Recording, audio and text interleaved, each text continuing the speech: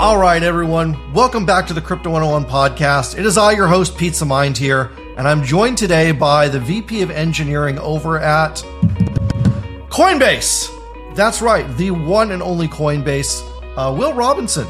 Thank you so much for taking some time to talk about all the amazing updates that are coming out over there. How you doing? Thanks so much for having me. Doing well. It's a pleasure. So, right now, Coinbase is really the talk of everything. I mean, there's so many things going on between Brian Armstrong and the SEC and stuff. All kinds of dark clouds hanging over crypto and banks and stuff.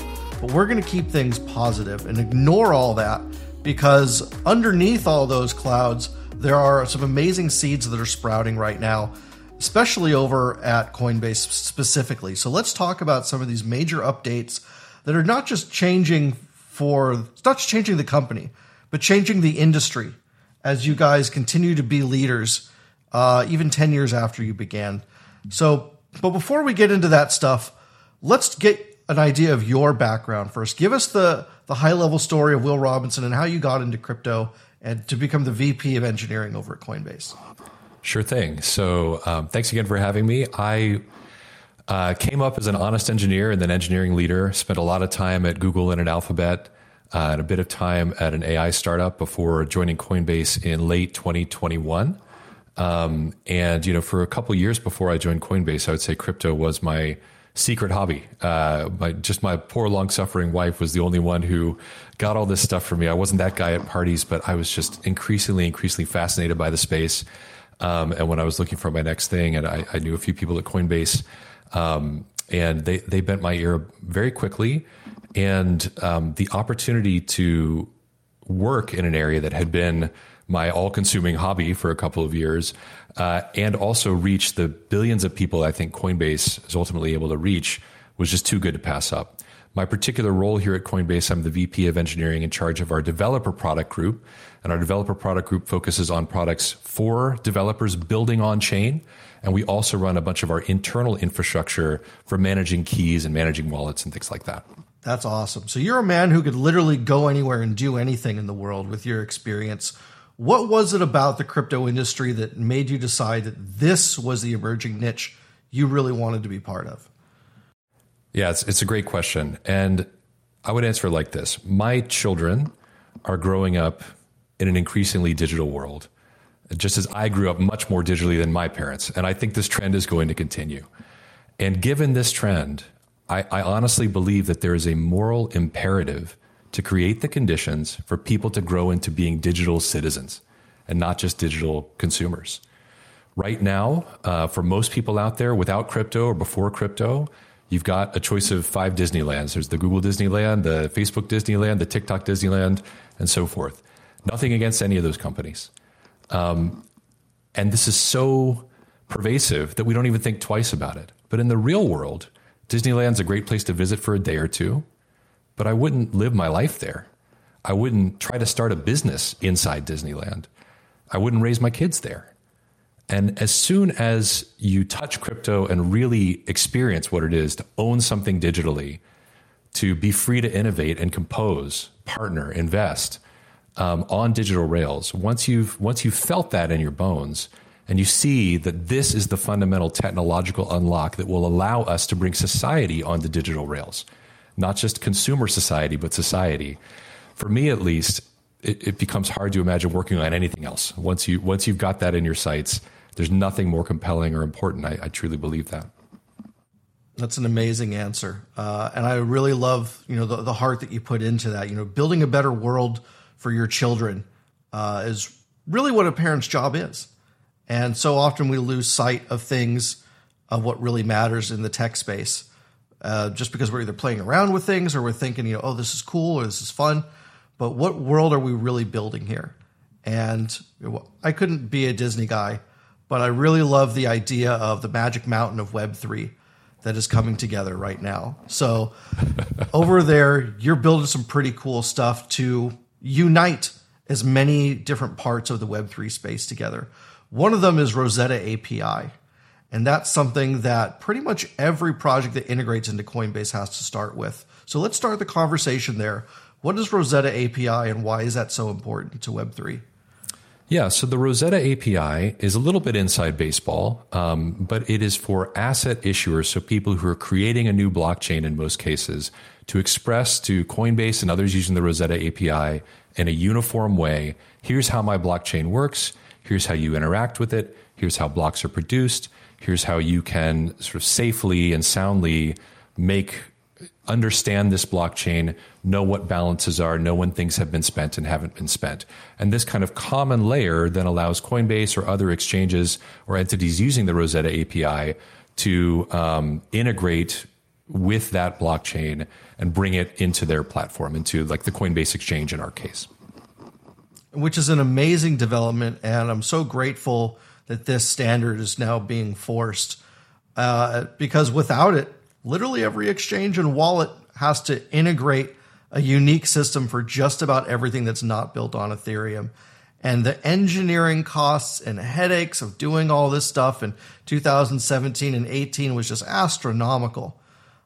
So this was a great thing to really take the industry by the back of the collar and drag them forward. So very, very grateful for what you guys have built over there. But that wasn't enough. Recently, you've decided to build and launch something called Base. And Base is a layer 2 that is also sitting on top of Optimism, which is a layer 2, which is sitting on top of Ethereum, which is a layer 1. And at this point, everyone's just confused going, what in the world is this thing? Give us the high level, just what is Base and how do people use this? Absolutely. So let me start with the vision, and I'll get to some of the technical details you mentioned as well along the way. So at the end of the day, we believe that we are entering and need to accelerate the world into the utility phase of crypto. It's wonderful that people have easy ways like on Coinbase to enter the crypto economy, buy, sell, and trade assets, speculate on their future value. That's an important step along this path. But the final destination has always been people using crypto in their daily lives. And as we looked at the world in 2023, we believed we had a unique role to play in trying to accelerate the world on that path. And by creating Base, we hope to create a chain and believe we can create a chain that is the safest, most trusted, easiest to use for both developers building their dApps and end users, whether they're crypto pros who have been doing this for years or novices going on chain for the first time, to play with DeFi, to play with NFTs, to interact with their favorite Web3 or crypto-enabled games.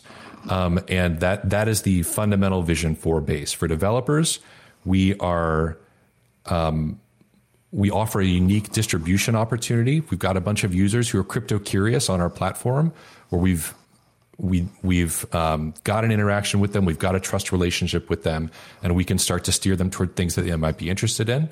And for the end users, we provide a stack with the safety and trust that they've invested in Coinbase to say, well, I've heard about this on-chain thing, but I'm not sure where to get started. And we can provide that sort of easy paved road on-ramp. The last thing that I'll mention on the vision before I get to some of the technical details is one critical thing is we view Base not as an island, but as a bridge. So we hope that a lot of people will use it for many, many things, and it'll be a great on-ramp for millions of people to touch the real on-chain crypto economy for the first time. But from there, we expect and hope that people will get interested in other chains and other projects and things that have no business relationship with Coinbase at all. And that rising tide is great for the world in the sort of highest calling fundamental way that I mentioned up front. And it's also, frankly, great for Coinbase's business. As more people get on chain, this is great for us as well, just in general. On the technical details, you mentioned Optimism, the relationship there. One thing I think is really critical to distinguish is we are using the OP stack. So this is the software, open source software that the Optimism Labs team has developed and continues to develop. We've joined as the second core contributor to that stack. And we're using that stack, that software stack, to power the Base L2. But the Base L2 settles directly to Ethereum L1, just in the same way that Optimism mainnet or Arbitrum mainnet or many other L2s settle directly to Ethereum L1. So we're using the same software stack and contributing a lot back to that stack over time, but we're not an L3 stacked on top of them in terms of settlement. Okay, that makes a lot of sense now. Appreciate you clearing that up. I was really, when people are saying Coinbase is using optimism. That's the common misunderstanding. It's like, is this an L3? What's happening here? Why do they do it that way? Well, they didn't. They did it the recognizable way. So we can think of Base as another, I guess you could either call it competitor or a co-creator, like Arbitrum, like Optimism, like Scale Labs, like Polygon. It's in that family. Is that right?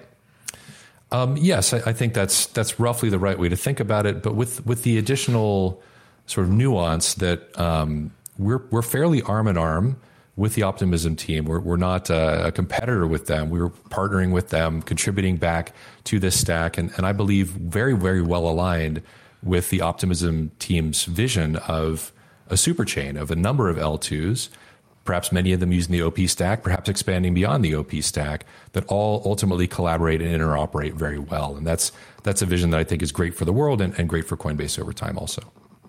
That's really cool. How is it relating to an open source project like the OP stack as opposed to working all internal like you would have over at Google or some of your past employers?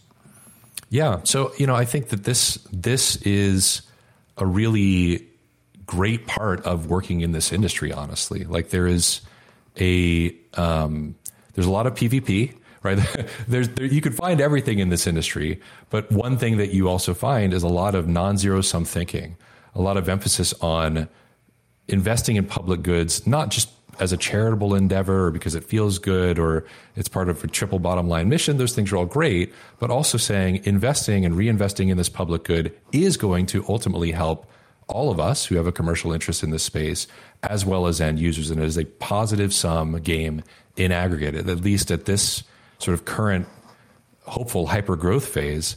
And my crystal ball doesn't extend out 10 or 15 years, but for where we are right now, the main goal and the main focus is let's get 100 million people online on Web3. Let's get 1 billion people on Web3, and all of us coming together to accelerate along that macro roadmap really is good for each of us individually as well. So that collaboration, that partnership has been wonderful so far. It's always the details really matter. But I think that it's been fantastic and with a very bright future. Now that the crypto and Web3 space is, arguably 15 years old now, give or take whatever you want to call the starting point of it. One thing that's become very clear, user adoption is extremely difficult. Even though we have the smartest people in the world working in this industry now, it's still been very, very difficult to get the users to come over here. So it seems like the right approach now is to take this technology and go where the users already are. And Coinbase is once again taking the lead in this with your new wallet as a service offering. So brands and companies and apps that already have millions and millions of users can simply integrate Web3 without having to do a lot of work. Talk to us about what this wallet as a service offering is really doing there's a lot of people that actually have their own businesses that are listening and interested in potential integrations. Give us the pitch. Fantastic. Well, actually, I'm going to use the recording of this podcast of what you just said as my pitch in the future, because I think you summed up the high level very, very well. So here's the insight. You've got billions of people using Web2 today, coming onto a website, grabbing an app from their phone's app store, trying things very fluidly. People are online. They're just not on chain yet. And the traditional path of trying to bring people on chain has sort of followed the evolution of the chains themselves, where the stereotypical view is you sit someone down and say, well, here's why Bitcoin or hard money really matters. And so you should have some of this asset and then this other asset as well, and smart contracts, and sort of bring them along in this sort of religious conversion. And then at the end you say, now get a wallet and go use something. And I don't know if you've tried that at cocktail parties, but people usually fall asleep in the first minute. They're not really interested in this religious pitch. They want to get on with their day. And I think what Wallet as a Service gives is an opportunity to flip that around and start at the end. Start with something people want to use right now, where they are right now. They're engaging with your game. They're interested in your money market They heard they could get an interest rate on an Aave that is interesting to them, and they want to engage with it. There they are. They're on the website. What happens now? They're in the app. What happens now? And with Wallet as a Service, it is a developer-facing product. The developer of that website, of that application, can embed a crypto wallet, self-custody crypto wallet, right inside their application. So the user, without going anywhere else, without leaving, can say, well, I wasn't on chain before, but I want this thing in front of me. Let me get a wallet.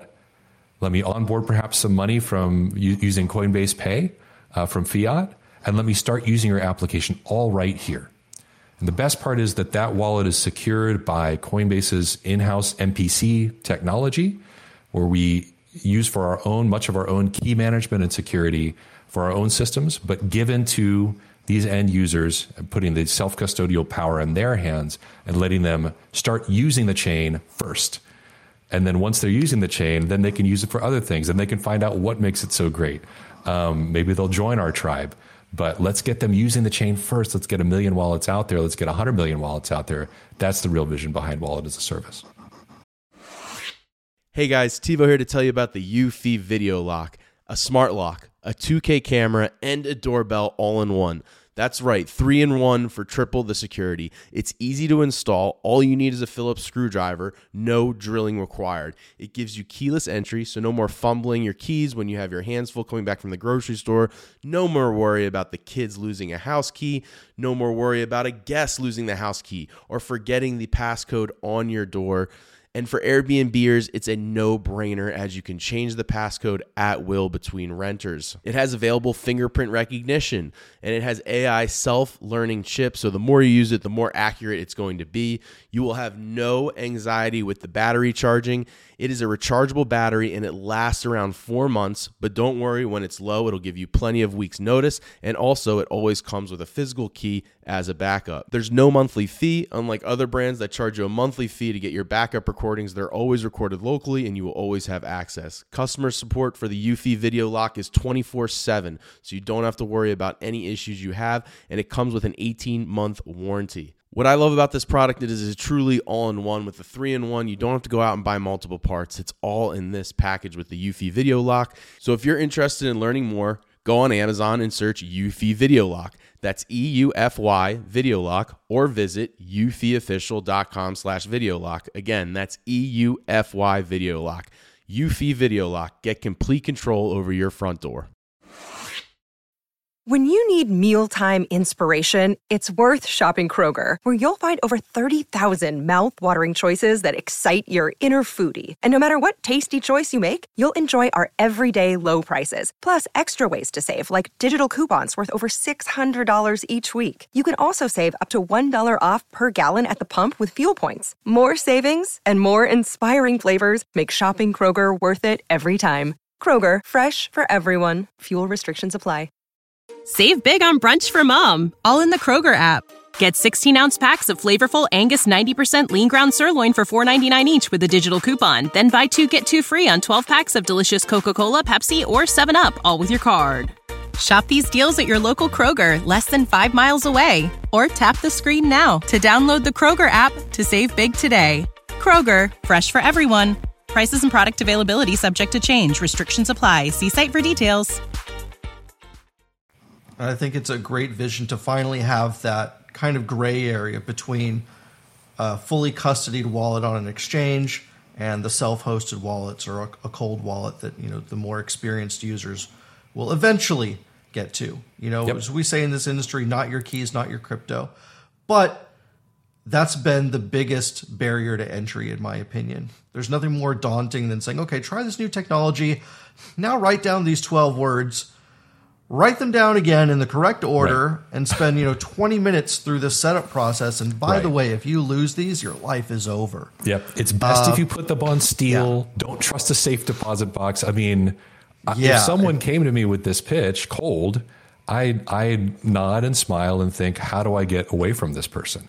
Right. And I get that. And so providing something that has many or most of the same safety characteristics. I can go deep into the technical details, but the take-home message is we're trying to square that circle, give you true self-custody, but with a more gentle curve of how you onboard, how you'd recover the keys, while still really empowering you and putting you in the driver's seat. And that's what we're trying to achieve here.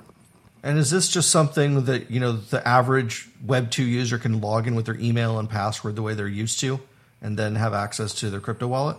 Yeah, so we're exploring a bunch of different authentication mechanisms and also seeing what the market is telling us. So we've gone to market in a public preview of this on testnet just within the last couple of weeks. We've had several hundred developers sign up. You can go to cloud.coinbase.com if you're a developer, grab this a free account, provision some wallets, start playing around with it in your app, see how the APIs work. And we're going to see what the market is telling us about, well, what sort of logins do our users want? What sort of M of N key shard management really makes sense for them? So it is still fairly early for us, but I think in the fullness of time, we're going to cover pretty much the whole range that we can while still staying in a true self-custodial regime at the end of the day. What do you think some of the biggest problems are in terms of security in this space? Is it the fact that there's so many, let's be honest, junior developers that are out there making amazing innovations, but they don't have the experience to properly secure them? Or is Solidity just an insecure language and we shouldn't be building DeFi in it to begin with? How do we really think of the security problems we've seen in DeFi that have resulted in billions of dollars hacked, likely just because of one or two characters being out of place or something, really simple that even audits miss sometimes? What's the deal here? Yeah, it's a really, really important and really deep question, I think. And I've got, we could have a whole podcast just on this. Well, you can take over the rest of the podcast with these thoughts if you'd like, because this is something that I've been wondering about for a really long time. And I have these conversations with many, many people that really don't have an answer. But if you do, the rest of the time's yours. Well, I've got maybe part of the answer, and no silver bullet solution, certainly, but part of the diagnosis, let's say. So one thing that I think is pretty clear is, smart contracts are operating in a very PvP environment, dark forest, whatever metaphors you like to use. So if there is a flaw, if there is an exploit to be done, there's an incredibly strong incentive to find it, and it will eventually be found. In addition, the fundamental one piece of the fundamental magic of these censorship-resistant sort of instant settlement chains like Ethereum mainnet is there's no takebacks, right? And so the failure modes are can be incredibly sharp, incredibly harsh. And this puts you in an engineering regime that, frankly, only a very, very, very small minority of software engineers, let's say, are used to or have dealt with before. It's much more akin to writing aeronautical control systems to run your passenger jet than it is to writing your front-end code for Gmail or Google Maps or TikTok or something like that, where bugs are annoying. They might lose you money. They'll lose you money until you fix the bug, but the failure modes are still fairly gentle. And in this sharp failure mode, hyper adversarial environment, smart contracts, the level of paranoia, of rigor, of testing, of things like formal verification, like these techniques that you'd use on an aeronautical control system, they feel much more appropriate. And it's just less of a natural muscle for the vast majority of software developers out there. It's not something that people can't learn, but it's not the starting place for many devs that come from other disciplines. And so I feel like that's a set of techniques, of cultural norms, of tooling that we're still developing, frankly, as an industry. And we should be honest about that. I think it's very easy to get caught up in the excitement of where all this could go. And that's important because it keeps us going. But we also have to be really clear-eyed and honest with ourselves and our users about, well, where is the industry now? How much risk should you take on and in what ways? So that's on the developer side.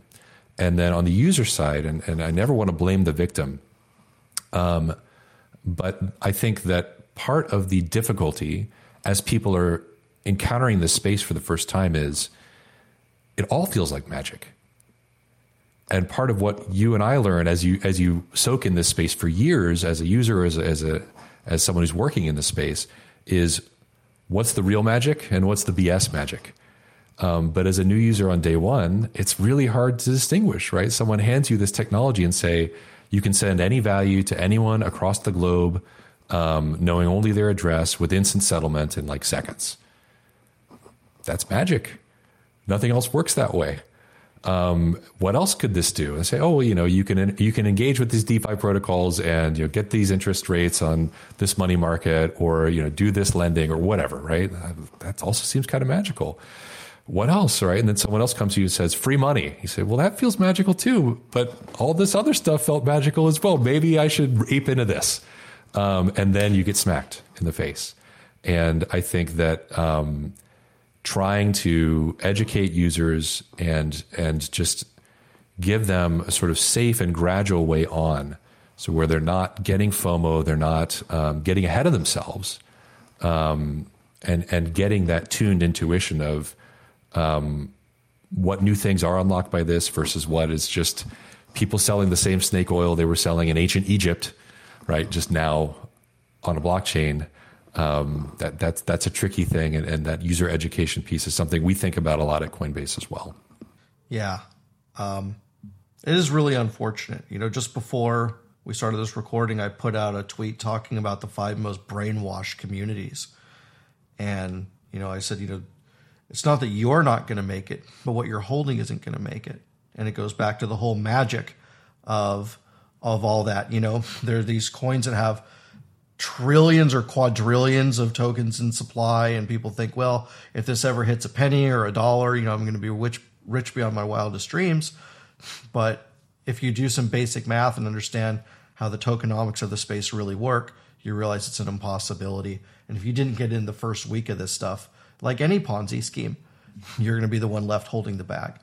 So we try and educate people the best we can to make responsible choices. And there's still plenty of upside to make generational wealth by investing in good things that have proven themselves over time. You're still early, but you're not going to be early for much longer because of things like this wallet as a service movement and a lot of other things coming from all sides trying to onboard the next billion users into Web3, which I think is going to happen in the next couple of years. Yeah. But you mentioned, like with Ethereum, there's no takebacks. And that's been an issue as well in confidence in this space. But you've got something now called the Coinbase Recovery Tool. What does it do and what doesn't it do? Yeah, great question. So this is something we're really happy that we've been able to roll out this year. There's been a problem for a while that users have told us about and that we've really sympathized with, which is Coinbase supports many L1 assets, many sort of base level assets, and also many tokens like ERC20s on blockchains like Ethereum. But we don't support all of them. There's hundreds of thousands out there, and you can create a new one yourself in 3 minutes. And Coinbase supports only a tiny, tiny, tiny minority of all the digital assets that exist. And there's a bunch of reasons for that. And over time, people have occasionally said, oh, I've got this digital asset and Coinbase can receive, let's say, Ethereum over at this address. I want to store this on Coinbase as well. And they've tried to send, or they've sent that digital asset that we don't support to a Coinbase controlled address that we would use to receive Ethereum or some supported asset. And that unfortunately has left these assets in limbo until the release of this tool. So with this tool, you can now log into your Coinbase account, paste in the transaction ID of the transaction where you sent the unsupported asset, sign a message with your self-custodial wallet to say, hey, I'm me, I really control this wallet, push a button, and we will send that unsupported asset, all those tokens, back to you, and you can recover that asset and go about your merry way. And we're really proud to say that since launching this tool earlier this year, we've had tens of thousands of people recover more than $150 million worth of assets that they had accidentally sent to these Coinbase addresses that had been sitting there. And going forward, we are working to add support for additional networks. So we've got Ethereum mainnet launched now, and that's launched to 100% of Coinbase retail users. And we know that there are some of these tokens that are in this limbo state on other networks as well. we've heard you that this is a tool you really appreciate. We're trying to support it as broadly as we can going forward. But for now, we've got this support on Ethereum mainnet. Well, thank you so much for building that tool. I have $150 million worth of value. Thanks you greatly for it. And counting, I guess. Yes. I just had a thought while we were chatting, and it's not on the approved sheet, so forgive me if you can't answer it. That's fine. We can always edit it out later. But I was thinking how cool it would be if there was a decentralized exchange built on Base that was essentially mirroring the centralized Coinbase exchange. Is that something as an idea that sounds exciting, or are there a lot of reasons why you might think that would never happen? Yeah, I think it is a really interesting idea, and the complexity, as usual, is in the regulatory relationship there. So it's not something I have the best job in the world because I get to work on all this on-chain, forward-looking stuff, and I have deep respect and appreciation for our trading business, our exchange. It's where we make the vast majority of our money today. And also, it's not really my domain. I know there's a ton of regulatory complexity there where liquidity can and can't express. So I don't want to overspeak or overshare there. But I think that let me zoom out from that particular idea of some sort of exchange that mirrors a Coinbase exchange but is on chain. Like I really don't have an opinion on that, nothing to say about that in particular. But I do think you've hit on something that is a great general point for Coinbase. One of the reasons that we created Base in the first place is as we look product by product at what we do and ask the question, should part of this or all of this actually be on chain? Would this be a better product if this was on chain? With surprising frequency, the answer is yes. Oh, that would be amazing. When can we start? Which chain should we build on? Right? And one of the reasons why we got conviction that now's the time for us to create Base is we said we need a natural home for Coinbase's products or parts of Coinbase's products to live on chain. And we've found, as we've gone product by product and asked this question internally, that it's an unlock and a superpower for us. And you're going to see a bunch more on-chain features and products rolled out from Coinbase over the coming year. And I think if we're guessing right about where the world is going, we're just a bit ahead of the curve. And you'll see every large and small software maker over the next 10 years have an on-chain component, from Microsoft or Adobe down to a two-person startup. One of the rallying cries we have internally is we want to let people build on-chain by default. And one of the things we say a lot externally is, hey, on-chain is the new online, right? Catch this wave. And so whether it's our exchange or other parts of our business, I do think you'll see us moving more and more on-chain over time, and I couldn't be more excited about that. Do you have any plans that you can talk about as far as digital identity goes? Because that's one of the other missing pieces, is to be able to have an on-chain credit and kind of be able to do some more things that you really just can't do in a totally anonymous environment. Yeah, it's a great insight. Nothing specific that I can talk about today, but I will say I agree with your insight and your observation. It is something that we think about a lot. When I think about the delta between DeFi and traditional finance, for example, and some notion of identity, some notion of creditworthiness, some connection to the other systems in the world, like the legal systems that exist, it is missing today. And Coinbase as an entity that has a lot of user relationships and a lot of user trust, I think that there is a place for us to play in that space and try to hopefully help push that space forward. The exact form that will take, we're still noodling on. But when I look ahead 10 years or even 2 years and say, how does DeFi let me open a laundromat? Right? Like, how does it fulfill that function of TradFi or compete with that function in TradFi? I think you don't want to restrict laundromat openings just to people who have a big enough stack of ETH to collateralize to take out a stablecoin loan and buy a bunch of washing machines, right? Like, we do need to incorporate more and more connections between the on-chain world and the rest of the world. And I do think that in general, whether it's identity, fiat rails, other things like that, Coinbase is perfectly positioned and in the West, I think uniquely positioned to do more and more of that off-chain, on-chain bridging. And that's just going to add so much more utility to all on-chain players, including Coinbase. Yeah, I definitely agree. I do think that Coinbase will have 100 million users, potentially a billion. And being able to simply use that the way we use OAuth to log into Web 2 websites today, whether it's using Facebook or Google as our simple identifier. I mean, just that one little piece of the puzzle has made website management and usability so much easier. I remember in the early 2000s, I'd stumble on all kinds of interesting websites and, oh, well, you got to sign up and make an account to view this content. And I would just simply leave because the last thing I wanted to do is give my email and password to another company, trust them with this information, have to remember it. And it was just a nightmare. And then once I could just simply log in with Google or Facebook, it's like, great. It opened up 90% more things to me. Yep. Just because I didn't have to have that barrier. That's absolutely agree. And I think there's a next step in that evolution where instead of saying, well, Google or Facebook or whoever, they know everything about me and every website I've ever logged into, but at least I just have to think really hard about how much I trust just Google. And that is a step up from a million passwords and a billion websites that I've got a direct relationship with. But there's a step beyond that, which is nobody knows everything about me, right? My wallet has zero knowledge information that I can share in a faceted way with exactly what this website needs to do just what I want them to do with me. I want to buy some alcohol and prove that I'm over 21, and they don't really need to know anything else about me.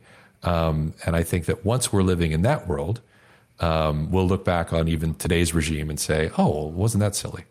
Yeah, exactly. And being able to have a Coinbase account and connect it to any other financial app simply would let that financial app know, okay, this user is not on the OFAC sanctioned list. He's KYC'd. He's been given the thumbs up. He's good to go, or she's good to go. And that's all they need to know. Yeah, I think there's some really exciting possibilities there for both Coinbase and the space at large. And for something like this to work, I think, if Coinbase creates a sixth Disneyland that everybody's stuck in, please have me back on your podcast and yell at me, right? Like that is not the destination.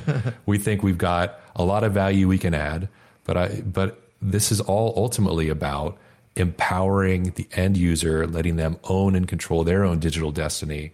If we're providing great identity services or anything else, awesome, but we've got to earn that spot and keep re-earning it and improving products. And the user's ultimately in the driver's seat. It could choose a different identity provider in this world, things like that.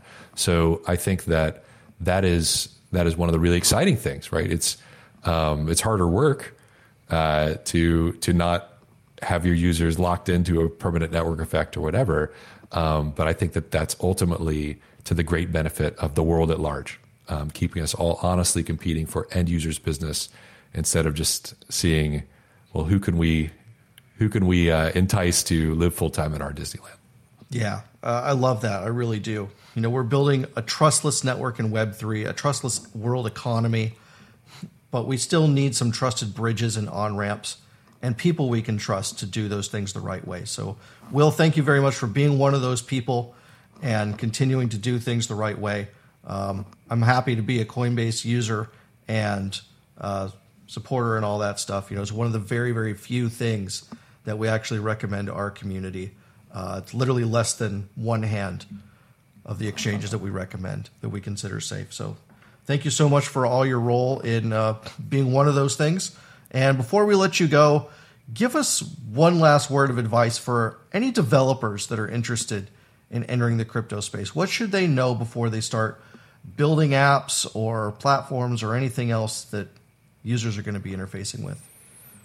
Yeah, so for developers entering the crypto space, I think I'd go back to what I was saying before. You've got to put on a different tint of goggles almost in how you see things, the level of how adversarial the environment can be, how sharp the edges are. I would say actually one fun exercise if you're a new smart contract developer is go back and read postmortems from the last 5 or 10 big splashy DeFi hacks. And it's not going to give you a comprehensive knowledge of everything that can go wrong, but just having those concrete examples in your head and saying, oh my gosh, this kind of reentrancy attack or whatever it may be, this is the sort of environment that I'm playing in here. It's not what I'm used to. Hopefully it'll be exciting, but you'll also start feeling that responsibility that you have and the different set of instincts and tools that you might need to reach for. Well said. Thank you so much, Will. And where can we follow you for some more of your great insights? Thank you so much for having me. First of all, you can find me on Twitter at, I believe it's Will Robinson 23. I'm a latecomer to Twitter. I'm not very social, but you can find me there. And really love to engage in the conversation with any of your listeners. Thank you so much.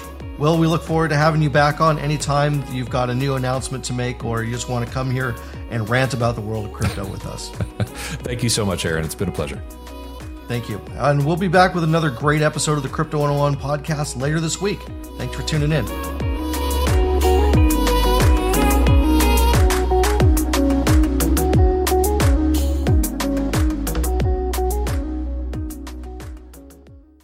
You know how to book flights and hotels. All you're missing is a tool to plan the travel experiences you'll have once you arrive. That's why you need Viator. Book guided tours, excursions, and more in one place. There are over 300,000 travel experiences to choose from, so you can find something for everyone. And Viator offers free cancellation and 24/7 customer support for worry-free travel. Download the Viator app now and use code Viator10 for 10% off your first booking in the app. Find travel experiences for you. Do more with Viator. When you need mealtime inspiration, it's worth shopping Kroger, where you'll find over 30,000 mouth-watering choices that excite your inner foodie. And no matter what tasty choice you make, you'll enjoy our everyday low prices, plus extra ways to save, like digital coupons worth over $600 each week. You can also save up to $1 off per gallon at the pump with fuel points. More savings and more inspiring flavors make shopping Kroger worth it every time. Kroger, fresh for everyone. Fuel restrictions apply. Save big on brunch for mom, all in the Kroger app. Get 16-ounce packs of flavorful Angus 90% lean ground sirloin for $4.99 each with a digital coupon. Then buy 2, get 2 free on 12 packs of delicious Coca-Cola, Pepsi, or 7-Up, all with your card. Shop these deals at your local Kroger, less than 5 miles away. Or tap the screen now to download the Kroger app to save big today. Kroger, fresh for everyone. Prices and product availability subject to change. Restrictions apply. See site for details.